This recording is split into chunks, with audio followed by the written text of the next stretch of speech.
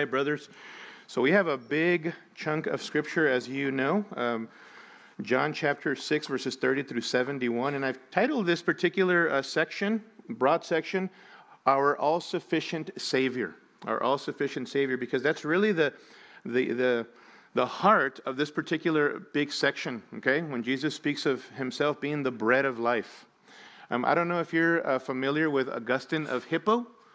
Augustine of Hippo was a man who lived in the 4th century A.D., and, there's so much to tell about Augustine, but Augustine grew up with a Christian mother who sought to do the best that she could in being faithful to teaching her son the things of the Lord, and obviously she was a prayer warrior, so would pray for her son's salvation.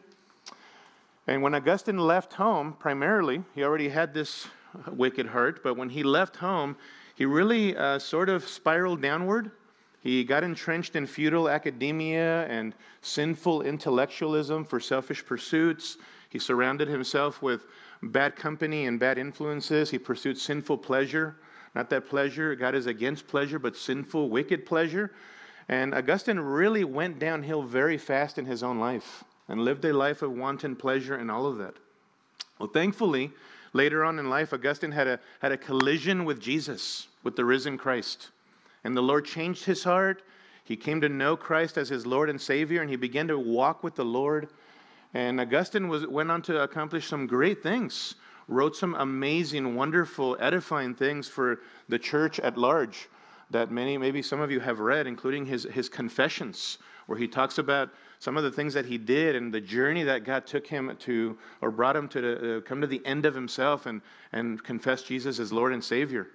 Augustine came to the point where he was really broken. And he became famous for many good things, as I said, but also for stating the following. He stated this: "You, God, have made us for yourself, and our hearts are restless until they find their rest in you." I mean, that statement really encapsulates Augustine's experience and his great discovery in life. Augustine was a man, brothers, who came to the end of himself, who came to recognize that all of the things that he had been pursuing, pleasure and possessions and the wrong kinds of people and even personal accolade and all of those things for the wrong reasons, none of those things satisfied Augustine. All of those things constantly kept him wanting before Jesus. And then he met the risen Christ, and now he had met one that finally could satisfy him. And so he articulated that. And, as I thought about that, and I've read Augustine over the years, how many of us cannot identify with Augustine? Amen? How many of us can't say that the video plays and replays in our minds of all of the things that we pursued prior to the Lord Jesus Christ, just constantly remind us of, wow, I can't believe I actually pursued those things, and I could actually believe that those things would satisfy me.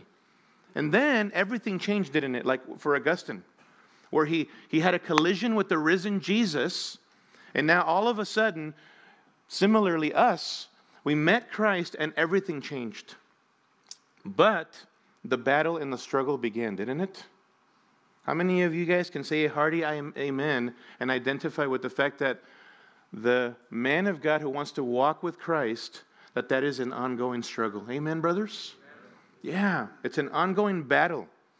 Because having given our lives to Jesus upon conversion, if you're going to pursue Christ and pursue Christ being at the center of your life, that's a daily struggle and a daily battle for us. Life didn't get any easier for me. In fact, it got harder when I came to know Christ, because now I had new desires, and my flesh, that life that seeks independence from God, all of a sudden that became even stronger, where I wanted to pursue my sin all the more, but I had these desires now of wanting to honor and glorify Christ. Can you identify with that? Every single one of us can. A daily life lived with Christ at the center, and with Christ as our all-sufficiency, is a daily struggle. And this is why our passage today, this long section, is so important for us. Because I think the Apostle John in verses 30 through 71 really reminds us here, presents Jesus as the all-sufficient Savior in whom we must place our heartfelt trust and wholehearted devotion. That's really the gist of this particular passage. Now, it's a big passage, I realize, but remember the context, okay? This passage comes on the heels of the amazing miracle of the feeding of the 5,000, okay? And in between in our narrative, John talks about this private miracle that takes place of Jesus walking on water before his disciples, but then he gets back to the miracle of the feeding of the 5,000 to really articulate for us in this narrative the significance of the feeding of the 5,000. And really to answer the question for us, what are we to take away from that mighty miracle of the feeding of the 5,000? What is the takeaway? Okay? So as we look at this passage of just articulating the all-sufficiency of Jesus, I want you to take notes under 4 main headings, okay? Here they are. First of all, if you're taking notes, write down the superficial crowds. The superficial crowds in verses 30 through 34. In the immediate verses, as you've studied already, we see that the crowds who were the beneficiaries of Jesus' miracle of the feeding of the 5,000, they want to be around Jesus. They're looking for him, and they finally find him, but they don't want to be around Jesus because they actually believe him, but because they want another miracle.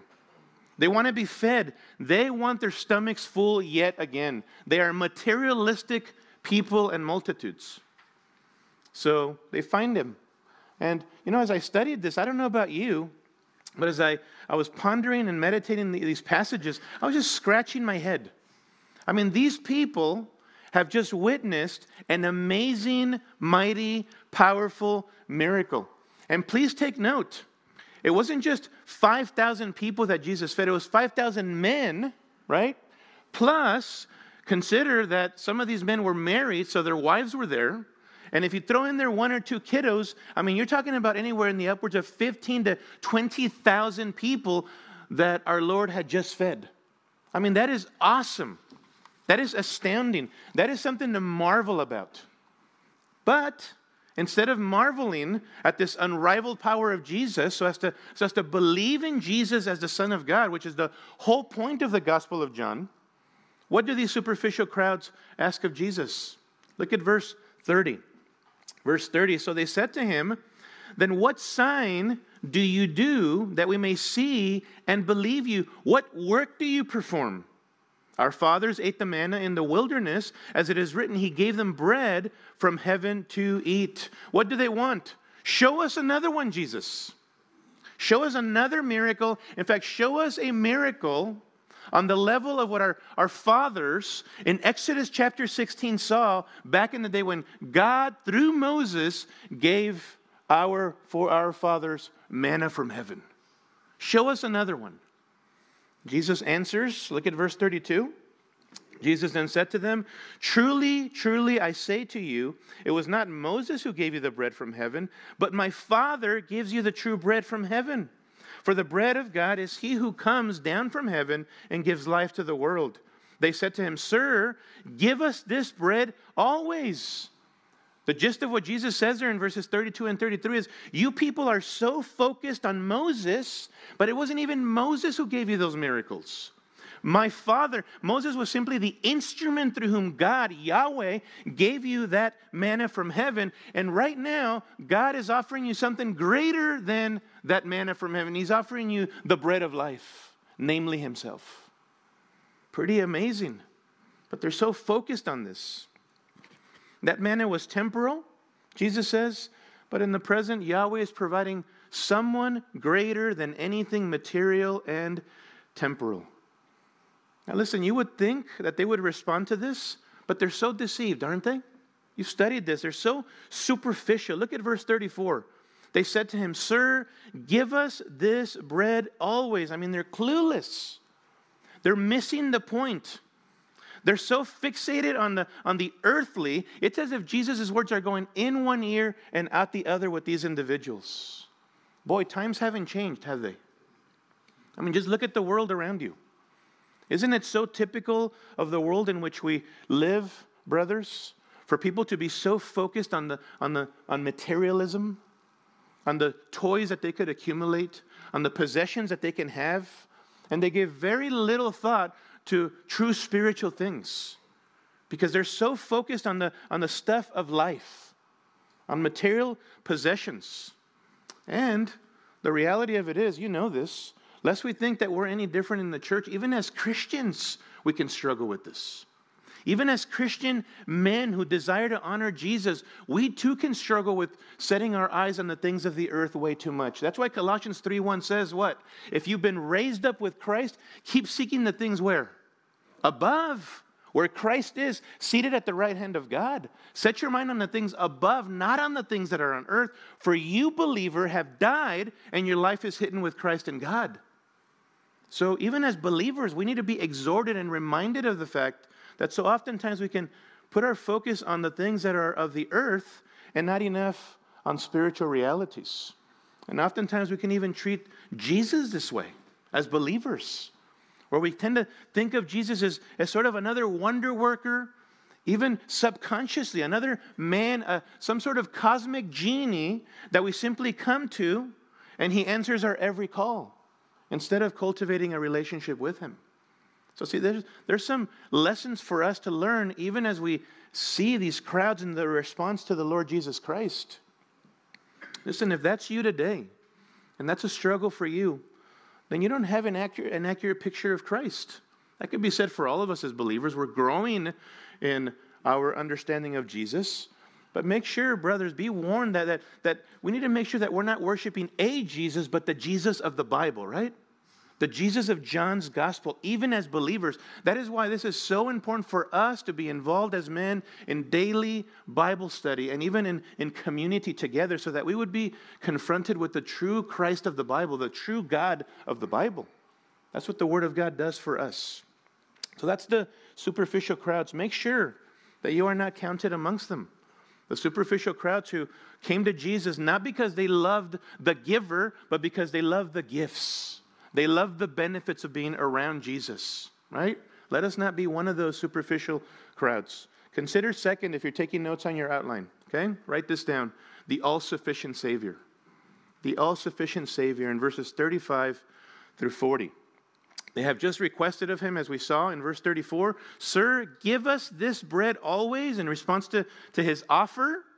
And now Jesus is pretty clear. He pointedly answers their request in verses 35 and 36. Notice there, Jesus said to them, "I am the bread of life. Whoever comes to me shall not hunger, and whoever believes in me shall never thirst. But I said to you that you have seen me, and yet you do not believe." I am the bread of life, Jesus says. Now you know this. That is a loaded self-claim by Jesus. I am the bread of life. I mean, right away, those words should recall to your mind Exodus chapter 3, where God tells Moses that when he goes to the Israelites and they ask him, "Why should we listen to you, Moses?" What was Moses to tell them? "I am has sent me." And who was that? Yahweh, the one true God, the God of the universe.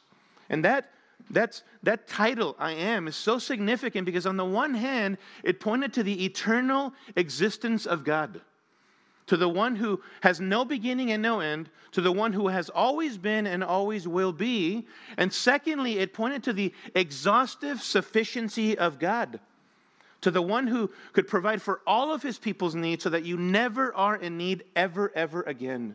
That's the significance of even that particular name.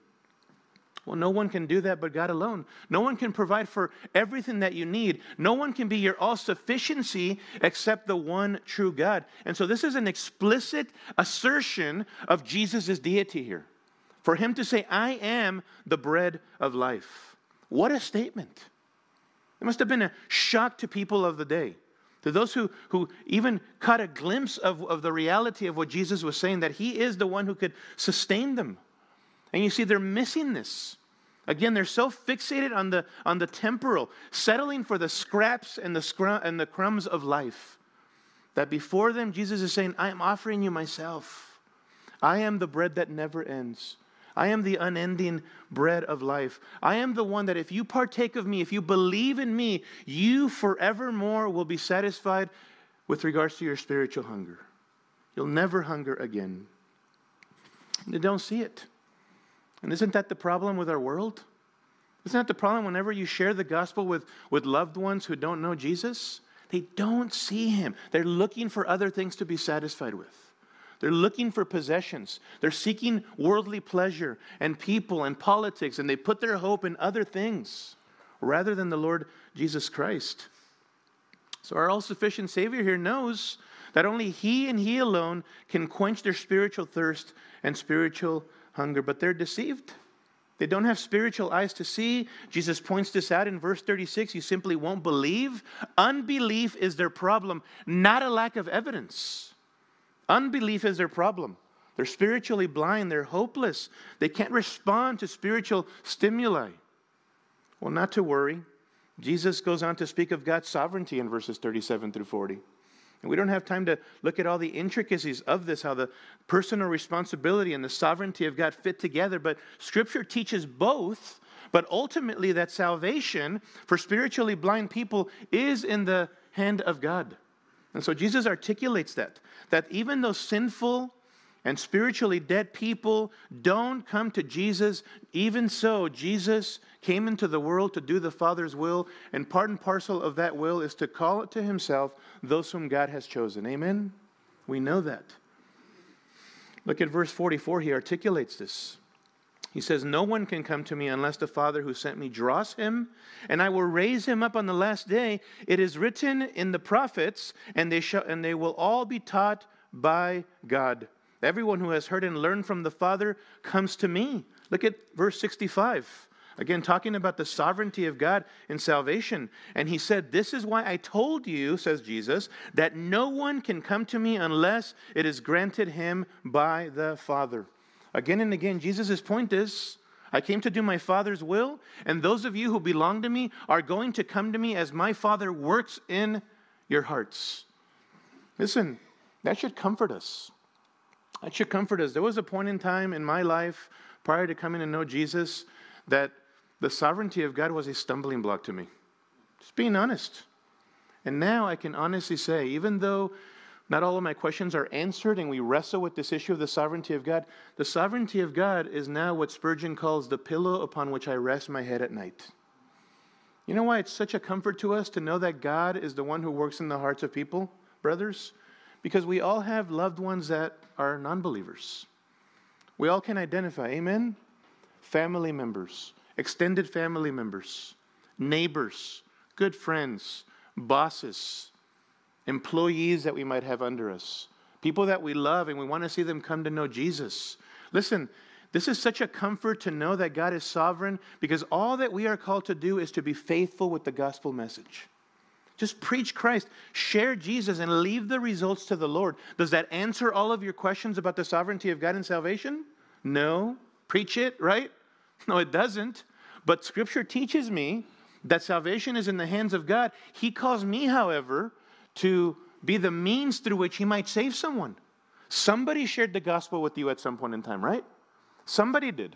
Somebody witnessed to you. Somebody lived out the Christian life before you, and you were able to ask, what is it that makes you so different? And you were able to share the good news about the person and the work of Jesus, that there was one who came into the world to die for sinners, and you need to repent and believe in this one. Stop trusting in your resources. Believe in him. Someone came to your life at some point and shared that message with you, or something along those lines. And so be faithful, brothers. Be faithful and keep the main thing, or really the main person. Share Christ. Preach Christ, because only Christ can save. Amen? I find that emphasis of Jesus on the sovereignty of God so comforting to my soul. Now, you would think that Jesus' life-giving statement that he's the bread of life, that would cause them to fall on their face and say, "We believe in you, Lord. We trust you. Say no more," right? Where do I sign up to follow after you? Is that what happens? Nope. That's not what happens. What we have in verses 41 through 65, big chunk, but what we have in verses 41 through 65 is a long dialogue back and forth between Jesus and these people. And all we have time to do is to look at this big picture. So write this third point down, okay? Verses 41 through 65, the deceived skeptics. The deceived skeptics. And what you have here is sort of three subpoints under that are three distinct waves of exchanges between Jesus and his skeptics. The first wave is in verses 41 through 51 with skeptical Jews. Skeptical Jews. Notice that in verses 41 through 42, the Jews are grumbling amongst themselves. They're saying, this is the guy that many of us have known. I mean, how can this guy claim the things that he's claiming about himself, that essentially he's equal with God, which is why they wanted to kill him back in chapter 5? How could he claim those things? We've known this guy. This is the guy that we are familiar with. How does he make such claims? And of course, Jesus still, even though they're doubting him and questioning him this way, in verses 43 to 51, he reminds them once again of the sovereignty of God, that ultimately salvation is a work of God, and he reminds them that he himself is the bread of life that comes from God that can satisfy them. And I just find that interaction so interesting, and it struck me for two primary reasons. I don't know about you as you meditated upon this passage. One, what amazing patience by Jesus. Amen? I mean, here are these people who've witnessed his miracles, have heard amazing teaching with authority, not as the scribes and Pharisees, and yet they're still questioning him, they're doubting him, and Jesus continues to reason with them, to appeal to them, to give them a defense for why he's calling them to follow after him. And then the second thing that struck me was that they are familiar with Jesus. And yet, though they are familiar with Jesus and they know him, they still will not believe in him.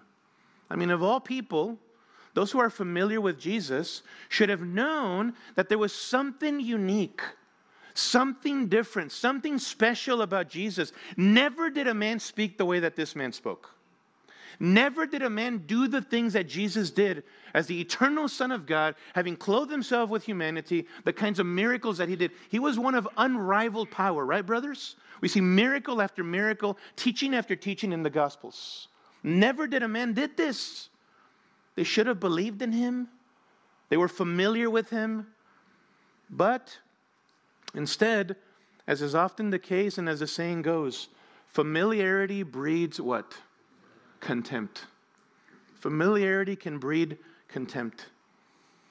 Isn't it true that the more familiar that we are with something, or better, someone, the more that we tend to take that thing or person for granted? You know, that can happen with our spouses. That can happen with our kids.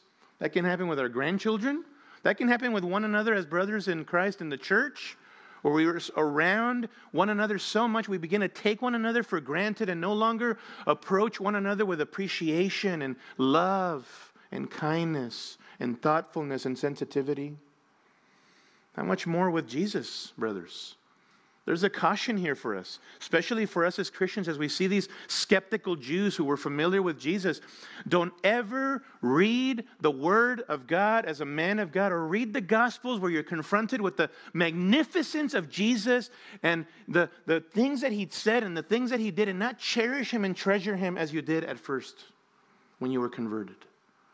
Don't ever allow Jesus to become so familiar to you that you no longer respond with a sense of worship and adoration and praise and love and a desire to serve and obey him, right? There's a danger of becoming cold and indifferent to Jesus, of just sort of going through the motions, of him becoming so familiar to you. That can happen for the believer as well. And that's where we need to get on our knees before the Lord in the quietness of our heart and confess that to him. Lord, I feel cold toward you.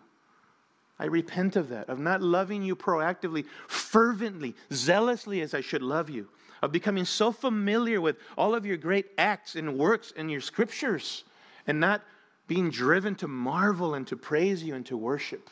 That can happen to us.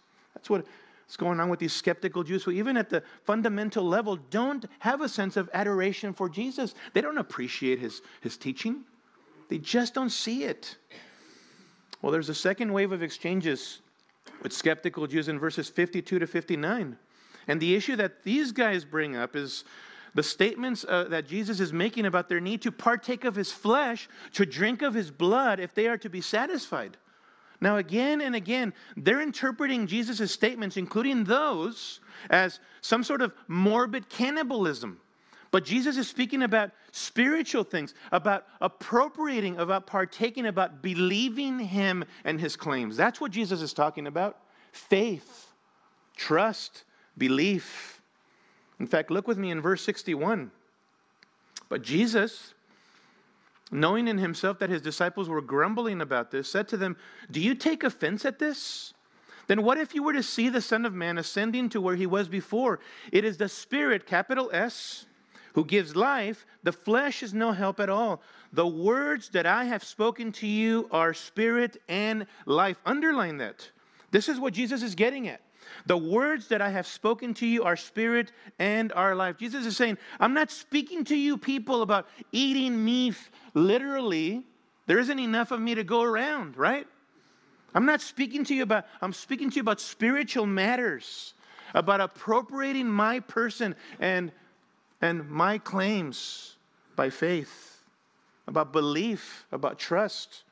I mean, he makes this point again and again and again. Verse 29, verse 35, verse 47. Belief, this is what I desire from you, to believe. This is the work of God, that you believe in him whom he has sent. He's speaking to them about personally putting their trust in him as the Son of God.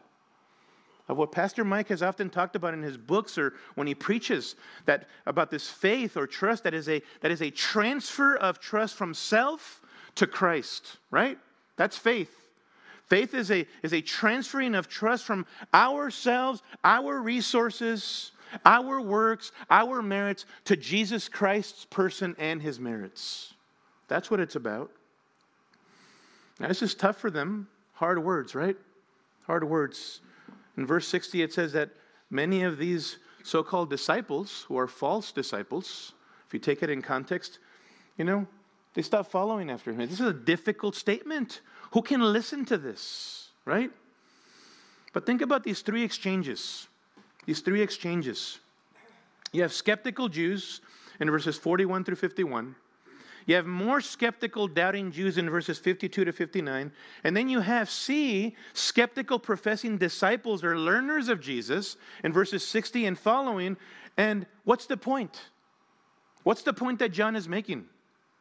That here you have his own Jewish people who don't believe in him, even though they're familiar with his works and words.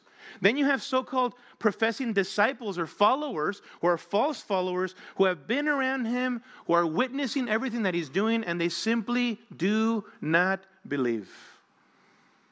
Do you know what we gather from these waves of exchanges? It's this, brothers. You can be so close to the truth and yet be so far away from it in your heart. Right? You can be so close physically to the truth and yet be so far away in your heart. Maybe that's you this morning. If we're honest, to some extent or another, all of us feel this, right? Lord, I'm just kind of going through the motions right now. I don't want to feel like I'm practicing religion like the world. This is about a relationship with you. We all feel this to some extent or another. It's possible for you to have grown up in the church, for you to have memorized all the Awana verses, for you to have heard the truth week in and week out, sermon after sermon, classroom after classroom, equipping class after equipping class, CBI class after CBI class, and still not have a relationship with the Lord.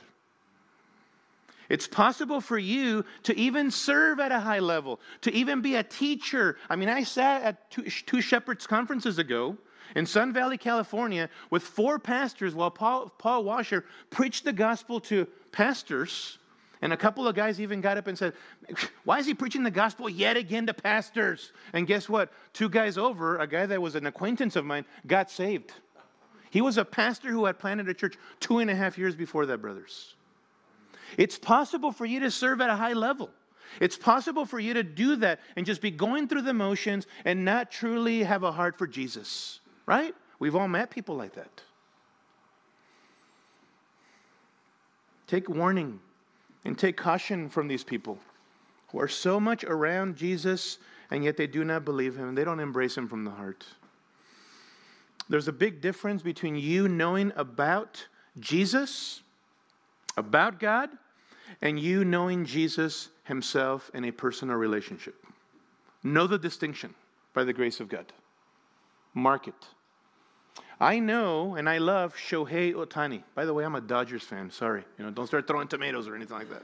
How many of you are Dodger fans in here? Wow. Tuesday night, about half of the room raised their hands, so I was really comforted. I'm not very comforted right now, okay? Angels are a far second. I want you to know that. I will cheer for the Angels a far second. I won't cheer for them. I will cheer for them against any other team except the Dodgers. But I love Shohei Ohtani. Love watching the guy play and pitch and hit. I'm familiar with his amazing stats and some of his accomplishments and all of that. I know a lot about Ohtani, but I do not know Ohtani personally.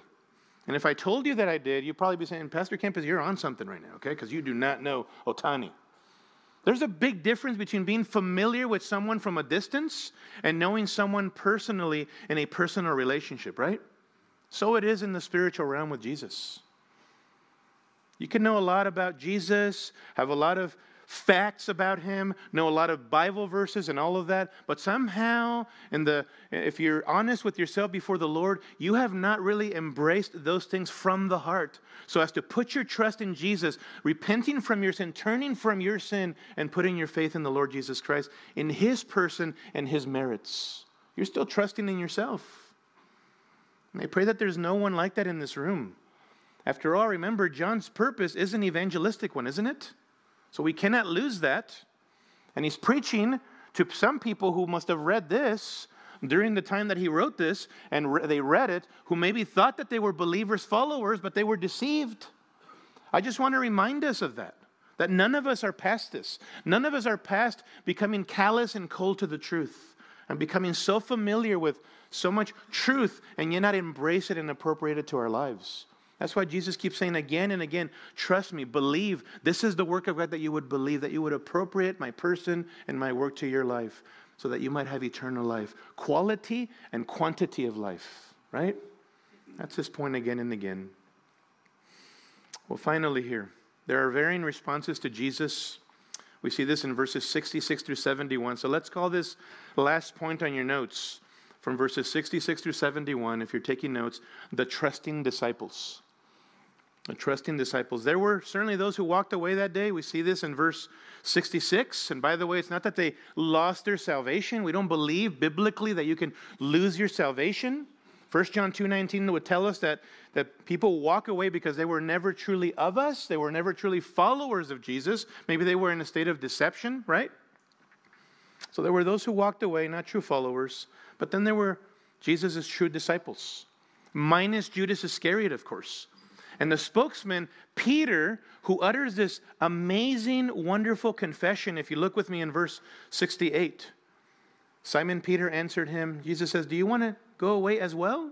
All of these people are walking away. Do you want to go away as well? Simon Peter, verse 68, answered him, Lord, to whom shall we go?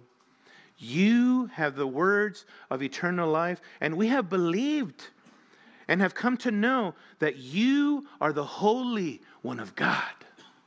I mean, that's a massive confession right there. That is huge. That's a declaration of the deity of Jesus.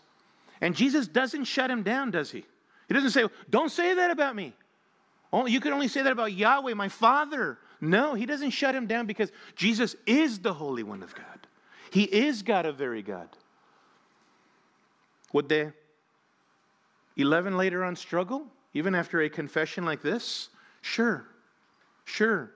Was their understanding imperfect? For sure. But this is simple trust, simple faith in the Lord Jesus. And these disciples, very soon in the weeks and months ahead, even though they're going to struggle, are going to show their allegiance to Jesus. And they're going to come out on the other end of those struggles and show that this confession here at the basic level was genuine, right? They believed in Jesus. How about you today? How about you? Let's not study passages like these and ignore the fundamental question that it begs. Have you come to believe that Jesus is the Son of God as he says he is? Have you come to put your trust in him as your Lord and Savior? What is it in life right now that you're looking to for satisfaction? What are you pursuing that is higher, that is elevated above the pursuit of Christ and cherishing and treasuring the King of the universe? Do you remember what Mark 8:36 says, what Jesus said there? What will it profit a man or a woman to gain the whole world and forfeit his what? His soul. For what will a man give in exchange for his soul? That's quite a statement. Even if you could achieve that one thing that you want to achieve, even if you could have that one pursuit, that one goal, even if you could have that person, even if you could have that sinful pleasure, even if you could have all of those things, it wouldn't gain you any favor before a holy and just God on the day of judgment. And none of those things will ever ultimately make you happy. You have made us for yourself, Lord, and our hearts are restless until they find their rest in you. No one and nothing, brothers, but the Lord Jesus Christ, the bread of life, can satisfy you, right? You say, well, I'm a believer, Pastor Kempiz. I'm a Christian. I know these things already. I gave my life to Christ by His grace working in my heart. Listen, having at one point put your trust in the all-sufficient Savior, are you daily, by His grace, looking to Him for contentment? Looking to be satisfied with the bread of life? Are you partaking of Him functionally? Yes, positionally, you are already in Christ, secure, you have hope, you have eternal life.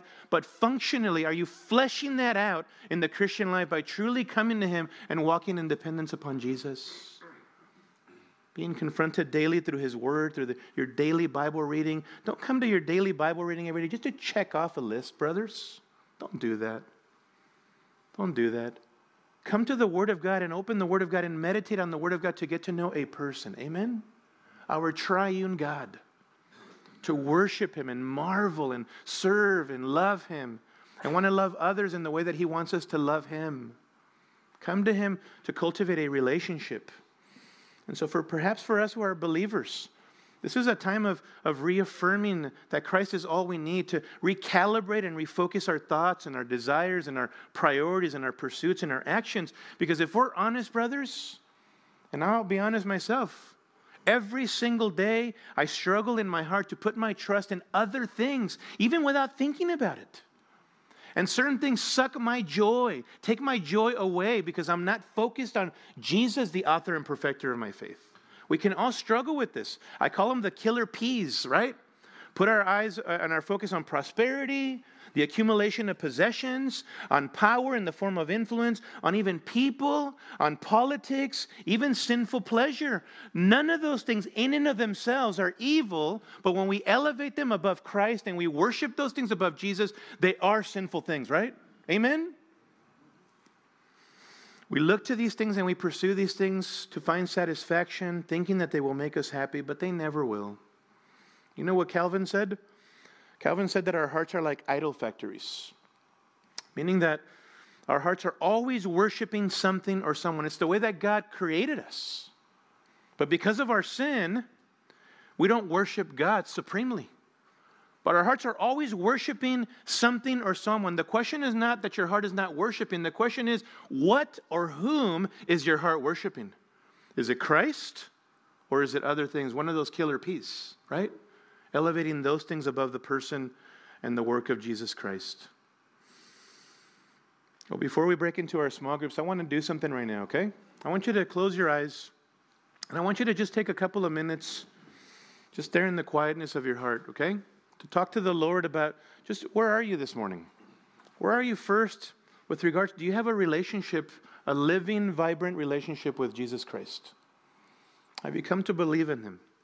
Have you come to appropriate His person and His work to your life? And if you're a believer, where are you at as far as the condition of your heart? Where are you at? Ask God, Lord, search me and know my heart. And show me if there is any hurtful way in me. Take a couple of minutes to do that, brothers. And then we'll break into our groups after I pray.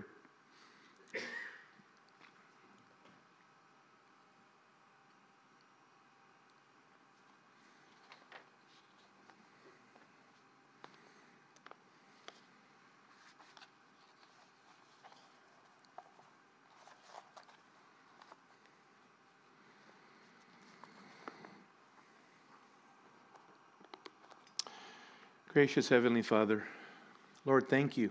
Thank you for the great reminder through John's Gospel, your inspired word, that you have made us for yourself, and that our hearts will always be restless until we continually find our rest in you.